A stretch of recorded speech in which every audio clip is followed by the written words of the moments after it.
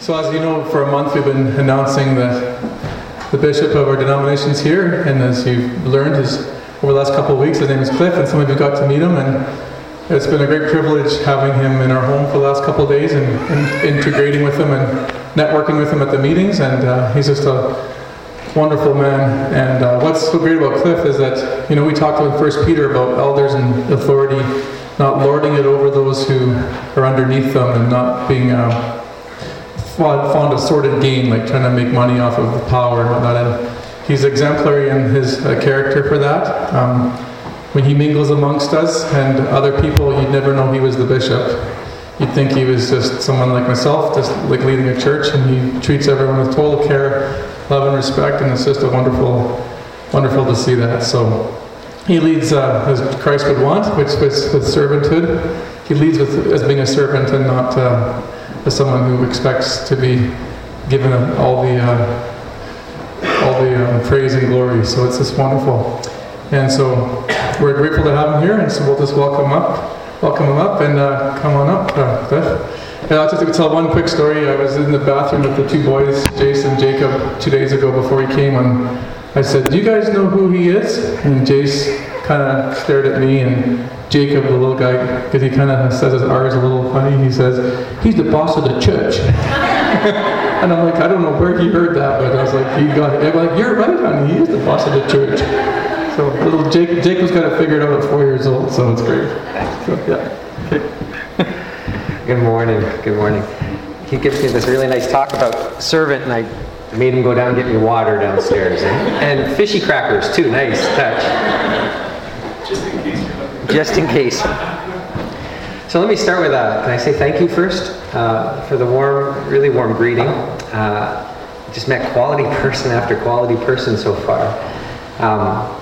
Thank you for what just happened, too, for the worship. Thank you for that. And love the flute, too, eh? That's beautiful. And thank you for what happened in communion. I love what you just did. The opportunity to stop as a family and to do what you did. There's something very real about that and very significant in that. Thank you for having a bald guy do announcements. I think that's awesome. I shaved my head this morning. Did you? I didn't. I did it yesterday. It's not as shiny as it could be. So thank you. And I've had just a couple days to spend with Janice and Andrew, and they have a beautiful family, but they love you, and that's kind of a cool thing to hear.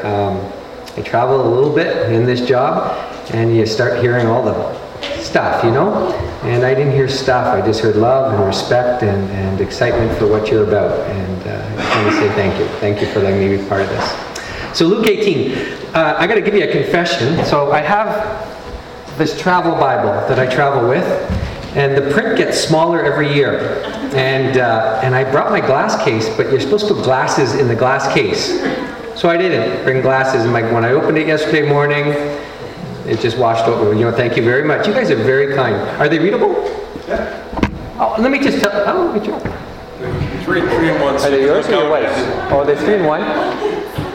I put my wife's 3-in-1s on, and I didn't know they were hers, and I thought they were mine, and I did this, and I'm looking down, and I'm thinking I'm blinder than I was 10 minutes ago.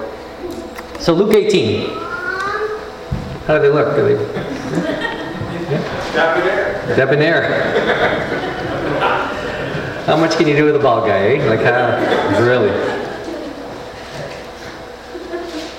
So I have to look like this to be able to see down, right? Like that. Okay. So he told his disciples one day, Jesus said, a story to show that they should never give up. They should always pray and never give up. There was a judge in a certain city. And he said, who neither feared God nor cared about people. A widow of that city came to him repeatedly, saying, "Give me justice in this dispute with my enemy." The judge ignored her for a while, but finally he said to himself, "I don't fear God or care about people, but this woman, she's driving me crazy. I'm going to see that she gets justice, because she's wearing me out with her constant requests." Then the Lord said, "Learn a lesson from this unjust judge. Even he rendered a just decision in the end. So don't you think God will surely give justice to those his chosen people who cry out to him day and night? Will he keep putting them off? I tell you, he will grant justice to them quickly. But when the Son of Man returns, how many will he find on the earth who will have faith? We'll keep going in a moment. I wasn't raised in a Christian home. That's not my story. We were sort of kind of Holly and Easter Catholics. That was kind of where we were raised, but not a good home. It wasn't a happy home. When I was around 11 years old, my mom was invited to a prayer meeting. Who knew, eh? And she went to this prayer meeting, and these ladies that she was praying with just got her fired up about Jesus. And it changed our home. My mom is French-Canadian. I was going to say a little bit loud. Very loud. And when she was angry, she was angry. And Dad, at that time, when I was 11, 10 years old, stopped work. And he just lay on the couch all day long. So that was kind of the home. There's 4 siblings. I have 3 sisters, older sisters, which is really rough, actually. Kind of a Cinderella thing going on there. 3 sisters and myself. And so there wasn't a whole lot of money. But when Christ came into our home with my mom, the world changed. It really changed. The first thing we noticed was my mom had a potty mouth. Can I say potty in church? Is that okay? I said worse. Have you? You have a potty mouth? So my mom had this, and we would just, she would just get in. Anyway, one day she was chopping, and my sister and I were sitting in the living room, and Mom was chopping something, and we heard her smack her finger. We heard it, and we braced ourselves because we always thought this was hilarious, what was about to flow out of her, unless it was directed at you. But this time it was going to be a moment, right? And this is what we heard: bang, bang, bang, bang. Popped her finger, and then this. Praise God, she said. That is not the way the name of the Lord is used in our home, eh? So this was a brand new experience in our house. And my sister and I looked at each other, and this was how she was responding to everything, actually. She told us stories, because there was no money. We were evicted, but she would tell us stories about money appearing. And she'd come home and she'd make sure we heard these stories. She was going for groceries. That night. It had to be grocery night. There was no money for her to have groceries. She remembers praying. She remembers looking down at the bus stop and finding these 2 bills on the ground, enough to pay for all 6 of us for the next 2 weeks, for groceries. And she came home and she sat us down and she told us the story, because this was Jesus in our lives. And it had everything to do with her new prayer life, she would say. And we'd catch her. We'd catch her in our rooms, praying. When we'd come home, she'd be sitting on our bed, and we'd say, "What are you doing?" She said, "Well, I'm praying for you. You need to know Jesus, We'd come home late at night, and my sister, who was a little bit older, was driving home. She worked in a bar. She was driving home really late at night. It was Ottawa. It was February, and there was a snowstorm. And as she was driving, she spun out on the 401. She spun out, and all of a sudden, and there was all kinds of cars around her. And she tells the story. She says, "I saw the barrier coming. I put my hands in the air, and I looked up, and all of a sudden, I was going straight." Well, she was kind of flipping out about this, right? And when she got home, it was late at night. My mom apparently came running downstairs and was crying. And she said, "What happened? What happened?" She said, "What do you mean, what happened?" She said, "God just got me out of bed to pray for you." "What happened?" she said. And my sister told, and then they both bawled. And my sister actually became a Christian because of that moment, because of prayer. As I understand the church, as I understand what it is required of the church in Canada now, I think the first step is all about, and the continuing step will be all about prayer. And I think Luke 18 brings us there. So we're going to see 2 stories in a row. Really quickly, we're going to see 2 stories in a row about prayer. Jesus talking about prayer. And that's kind of unusual that a theme happens twice in a row in the Gospels. Here, to emphasize this prayer story, Dr. Luke puts these 2 stories in a row. So 2 stories in a row. I want you to notice this about these 2 stories in a row. And I'd like to mention it at the front end.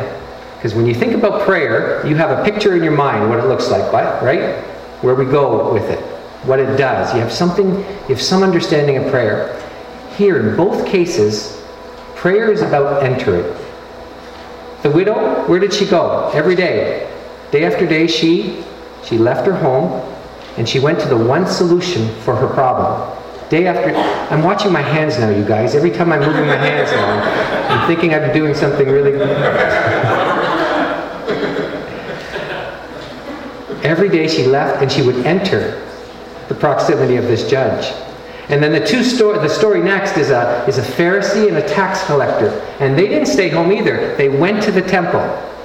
I think there's a point here that I think we can watch, and it's throughout the whole of Scripture, that prayer is entering the presence. It's entering into God. We use language like God, enter us, come Holy Spirit, move into our hearts. All good language. It's in Scripture. But most of the time in the writings of Paul, as a matter of fact, we are invited into Christ. You can check me on this later on. Ephesians chapter 1, you'll see this wording over and over. We are in Christ. And you'll see that language over and over. That's important. I was married very well 26 years ago. I'm still married very, very well 26 years later. Beautiful person. But 26 years ago, this young guy, if you had asked him what I had done, I would have said something like this. I've invited Carlene into my life. It's true, right? 24 years ago, 20 years ago, I would have used that kind of language. She's in my life. If actually it's 27 years, she's not here. It's 27 years later, if I'm still saying she's in my life and that's how I end the sentence, are you concerned at all about our marriage? Well, you should be, right? Because at the same time as I was inviting her into my life, what was going on? She was inviting me into hers, right? That was a pretty cool story. That I was being invited into her life. My life changed. I went from 2% milk to skim milk. I went from butter to margarine. Everything. And beautiful things, too, were going on. Because I was being invited into her. That is maturity in Christ. It's actually the prayer journey, too. That you and I are invited into Him. For sure we're allowed in crises and times and probably every single day, Lord, come into this situation. Lord, come into my life. But whose house is bigger? Like if I have to invite God into my house versus Him inviting me into His, whose house is bigger?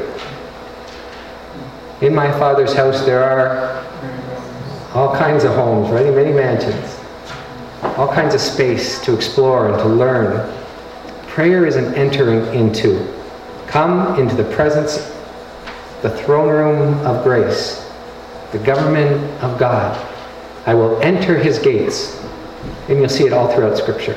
So watch for that. I want you to have a picture when you think about prayer. It's not that's not the whole story. That me, God coming into me. But as a matter of fact, it's about me moving into Him. That's the journey of faith. A nice, big, beautiful place for eternity, right? Okay, first story is the widow. Why a widow? Who's a widow? What does a widow represent? In the Scriptures, what does a widow represent? What do you think? I hear in a few minutes you're about to pepper me with questions, so I think I'm allowed to start, okay? So widow represents... Someone who's poor. Sorry? Someone who's poor. Poor, yeah. Somebody who has no husband. Someone who has no husband is exactly what a widow is. And in that culture, if you had no husband, you had no land, you could not vote, you were under Gentile, under child, and you were kind of the bottom of the totem pole. Socioeconomically, you were at the bottom of that. And the need was great. She represented somebody who had great need. And what did she do with her great need? She had this desperate need for justice. So day after day after day, she would go to this nasty old judge. And the language of the nasty old judge is actually pretty funny. You heard it? She's driving me crazy, it says. And in fact, the second line is, I'm going to give in because she's wearing me out. You know what that is in the Greek? I'm afraid she's going to give me a black eye. I like this widow, eh? What does it tell you about the widow that a judge is concerned that he's going to get a black eye from her? What's the concern? What does it tell you about her character? Because I think that's part of what this is about in terms of prayer. I think it says something about her character. I think it says something about grit. I think this woman is gritty. Not grumpy, but gritty. There's this deep, deep resolve to follow through day after day after day. Makes me stop and think, is my prayer life gritty? You know, is my faith gritty? Part of us, the Free Methodist Church in Canada, is that we get to be a part of helping Sri Lanka move into becoming their own church. So I have to be in Sri Lanka. And you know where Sri Lanka is? Can you picture it on a map? I couldn't when I first started. Just below India. And I was with there. It's a Buddhist country. And your brothers and sisters are persecuted in Sri Lanka. This one young man, he's 25 years old. His church family was praying with him. And they believed together that he was supposed to go into this little village, a little tea plantation, very poor, and he was going to start a church. And so he got on the bus, and they go up these hills, and he was reading his Bible on the bus, and he put his Bible back in his bag, and he got off the bus, and these kids confronted him, who were on the bus with him apparently, and said, why are you bringing that Bible, that book into our village? And he said, well, I'm going to go visit a friend, which he was. And they said, that book doesn't belong in our village. And they started pushing him around, and the pushing led to more, and they stripped him naked, and they beat on him, and the police report said there were 200 people in the market area that had attacked him. 200 people. And the police, they arrested him for disturbing the peace. That's right out of the book of Acts, right? I said, what did you do? This was just months later. What did you do? He said, well, we started a church in that village because God told us to. We prayed. I think that's the stuff of grit, right? I know Canadians where we get a flat tire and we wonder where God was in that moment, you know? And I just wonder about my prayer life and the church's prayer life with regards to grit. Now, why did she have to come day after day after day? Why is Jesus describing that as a posture in prayer? Why did God not hear us the first time? So why day after day after day after day does he want us to come? Because the truth of the matter is, God longs for our presence, right? He longs. Read the prophets. Flip back just a couple chapters to Luke 15, where it describes the prodigal story. Where the father, what did he do all day long? He waited, right? Longing for his son. And the prophets, the language of longing, God longing. There's something sad and something very beautiful about that, isn't there? Why is it sad? That God longs for our presence. Why is that sad? Because the creator of the universe, you and I can do this too. Isn't that amazing? That you and I can put off the creator of the universe and that we can create in him longing. Amazing. Why is it beautiful? Because the creator of the universe longs for you. That he dreams about you. He waits for you. Isn't that amazing? Not for yous, generally. Is that good English? I guess there's kids in the room. Yous is not bad. Is bad. He use us together, right? And you individually. He longs for you. He waits for you. To have time. Usually we give him this much, right? This woman tells us this about prayer. Prayer involves grit. And so when I look at my prayer life, I say, is it gritty? Those of you that have had high school students, this is usually, you've had this scene go on. Mom, where's the juice? It's in the fridge. Walk, walk, walk, open up the fridge. It's not there. It's behind the milk. Just move the milk. It's right there. All you have to do is look, right? You've had that conversation? We do that with Scripture. I think we do it in prayer. God, and we close the door and you did not come through. I prayed for a week, you know? Or I prayed for a year. That's not grit. It's not the stuff of grit. And the coming and the coming and the coming, that's invitation. That's us remembering that the creator of the universe, he longs for you. Second story, ready? Pharisee and tax collector. What does a Pharisee stand for? Who is he? Because Jesus had to pick characters, right? That would transcend time and geography and culture. So what's a Pharisee stand for? Who's a Pharisee? What's a Pharisee today? Religious person, period. Jesus didn't like their heart, but he loved that they memorized big chunks of Scripture. They would have been a great neighbor. They would have cut their grass. They would have been very legal, you know, in their approach to life. Religious people. Who's that? That's us, right? Now, when the Pharisee... Am I missed it?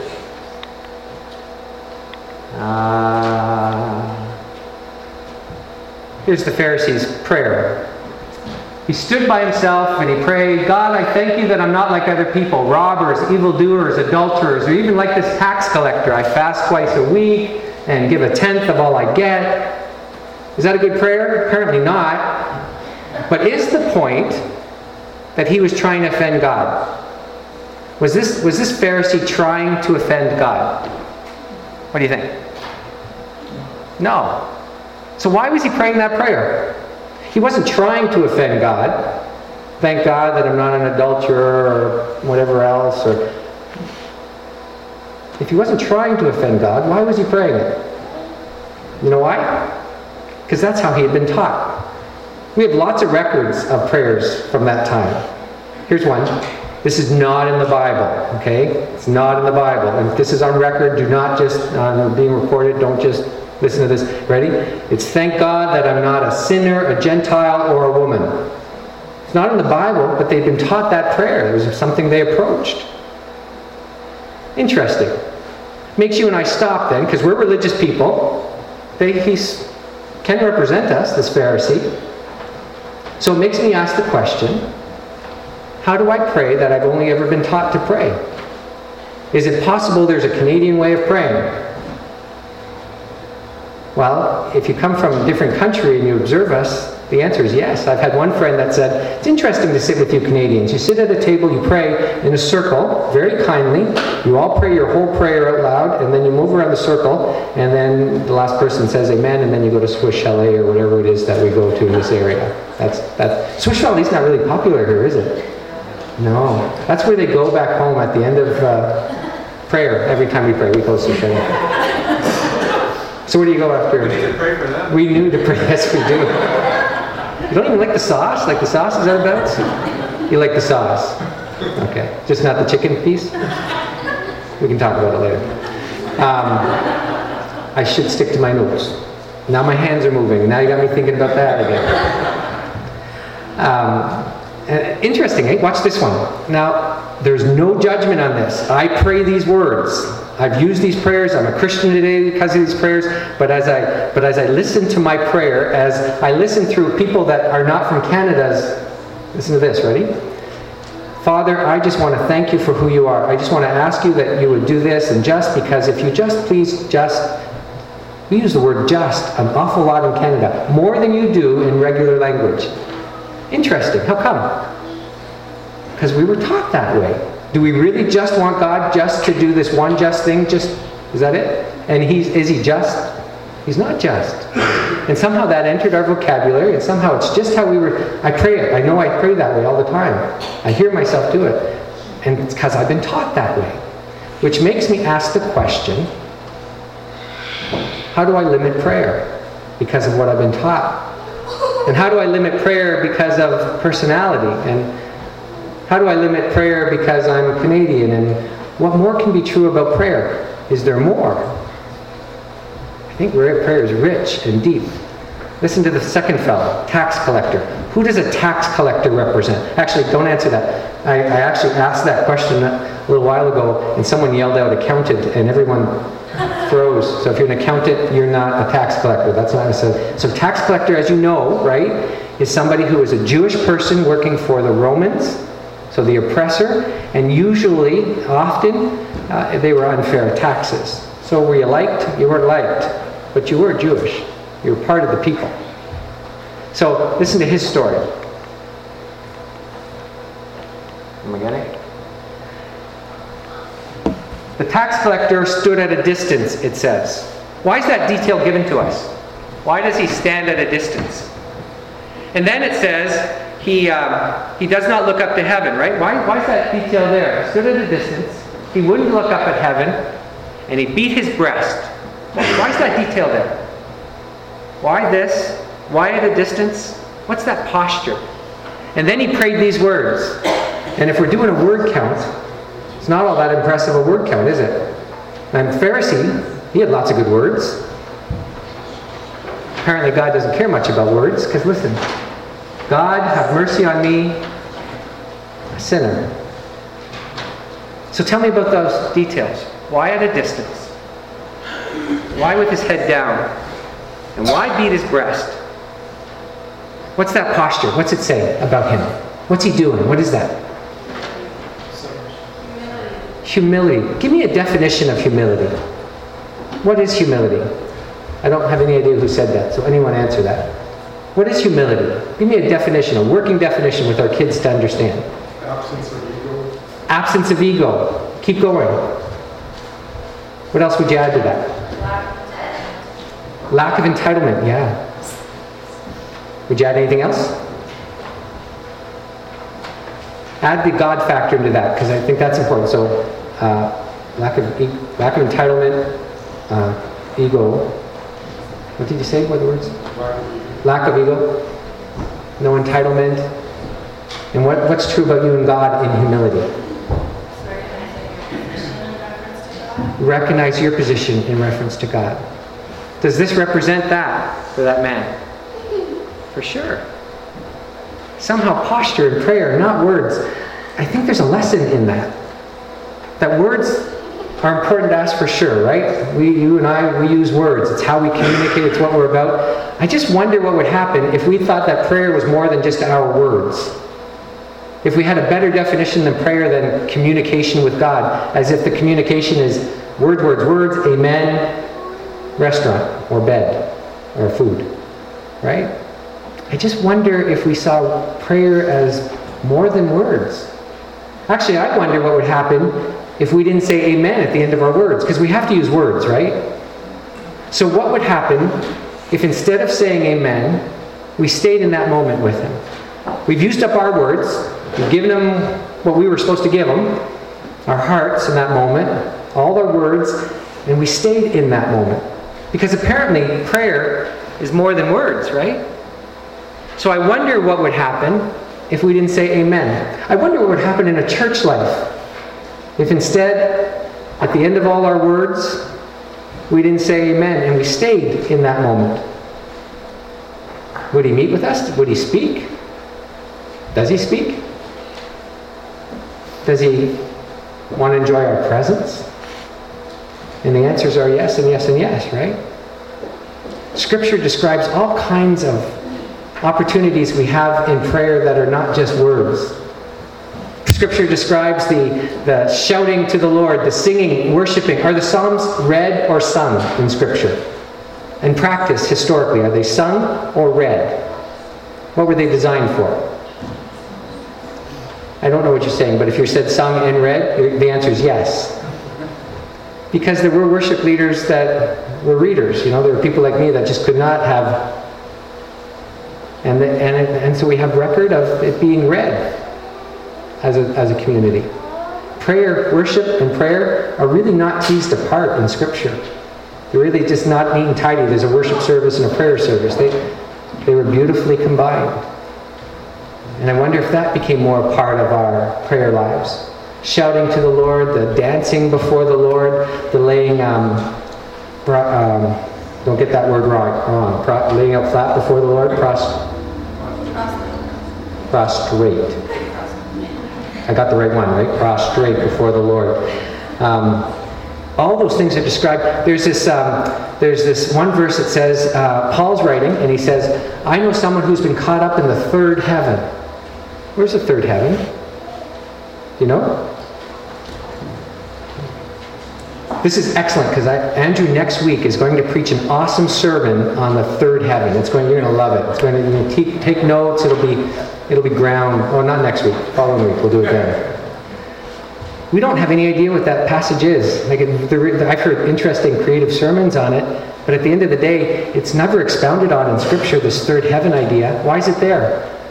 Because somehow the experience Paul had in prayer was deep and rich.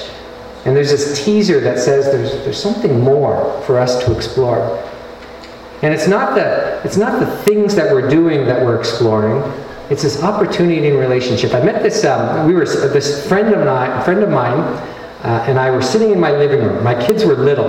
Carlene and the kids were at the park. I have two kids. They're now 20 and 22. They came home, they were just little. We were sitting in the living room, my friend and I, and the kids came running in. They saw me, they yelled my name. Remember when they used to do that before they were 20 and 22? And they came over and they put their arm, like it was beautiful. Like it was one of those moments that just stuck in there. And they kissed me and hugged me, and then as quick as the tornado hit, they ran out of the room to get food or whatever. My buddy looked at me and he said, I wish I had that with my kids. And so I asked him, what do you mean? He said, well, I wasn't raised that way. You know, my parents are really British and we just weren't that way. And I just wish And we had this conversation that sounded something like this. Not only can you do it, you need to do it. And we talked about why you need to do it. But his language was, my upbringing, what I had been taught, and my personality just does not allow me to be that kind of affectionate. And I think about worship, and I think about prayer, and sometimes my upbringing and my personality keeps me from, because I'm an introvert, and I don't sing. So worship is a stretch for me at the best of times, you know. But I don't want to be limited in my relationship with anybody, with my wife, with my kids, because of my sensitivities or my personality or what I've been brought up with. Because there's more. There's something rich, right, in our relationship with God, and it's deep and it's layered. So when I look at my prayer life and I think about the Pharisee, I think, what is it that I do that I've only ever been taught to do? Because maybe there's more. And I look at the tax collector, and I have this picture, and there's humility in that picture, as if the starting place of prayer is humility, which leads us to that Chronicles passage that you all know well, right? If my people who are called by my name would do what? Would do what? Humble themselves and pray. I'll forgive their sins, I'm going to hear from them, and I'll heal their land. If the church did that. So prayer then is this. It's this entering, this coming into the presence. Understanding that it's not just about, what a small God, if all that he ever is about is filling my life, making my life better. What a small picture of prayer. The journey is bigger than that, and it's us entering into him. And then it's not just entering into him, it's entering with this resolve that he longs for my presence. I love that. And there's grit that we're invited into. There's this mystery of come and come and come, and don't give up. There's a resolve in prayer. And then there's this piece about prayer is more than words, right? What if we didn't say amen? What if we lingered in that? And what would that look like as church family together? I want to pray the blessing of more pursuit of prayer into your church life. I hear you're talking about that. You're starting an initiative, you're a team or prayer in the church life? Both? Oh yeah.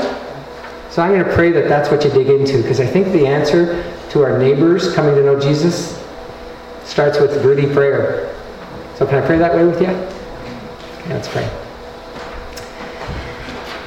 Father,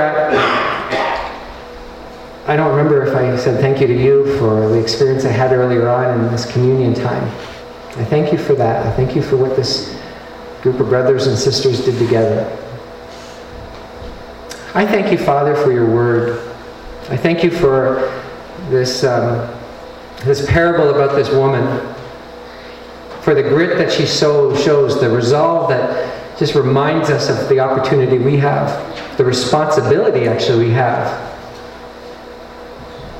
The Pharisee who can represent us, and the tax collector who invites us to not say amen, to humble ourselves. I can imagine what that would look like in my family life. I can imagine what that could look like in church. That if your people who are called by your name would just humble themselves and pray and seek forgiveness, and you'll forgive us our sins, you'll hear from heaven, and you'll heal our land. We want all in on that. So it's in Jesus' name we're going to pray. Amen. Amen.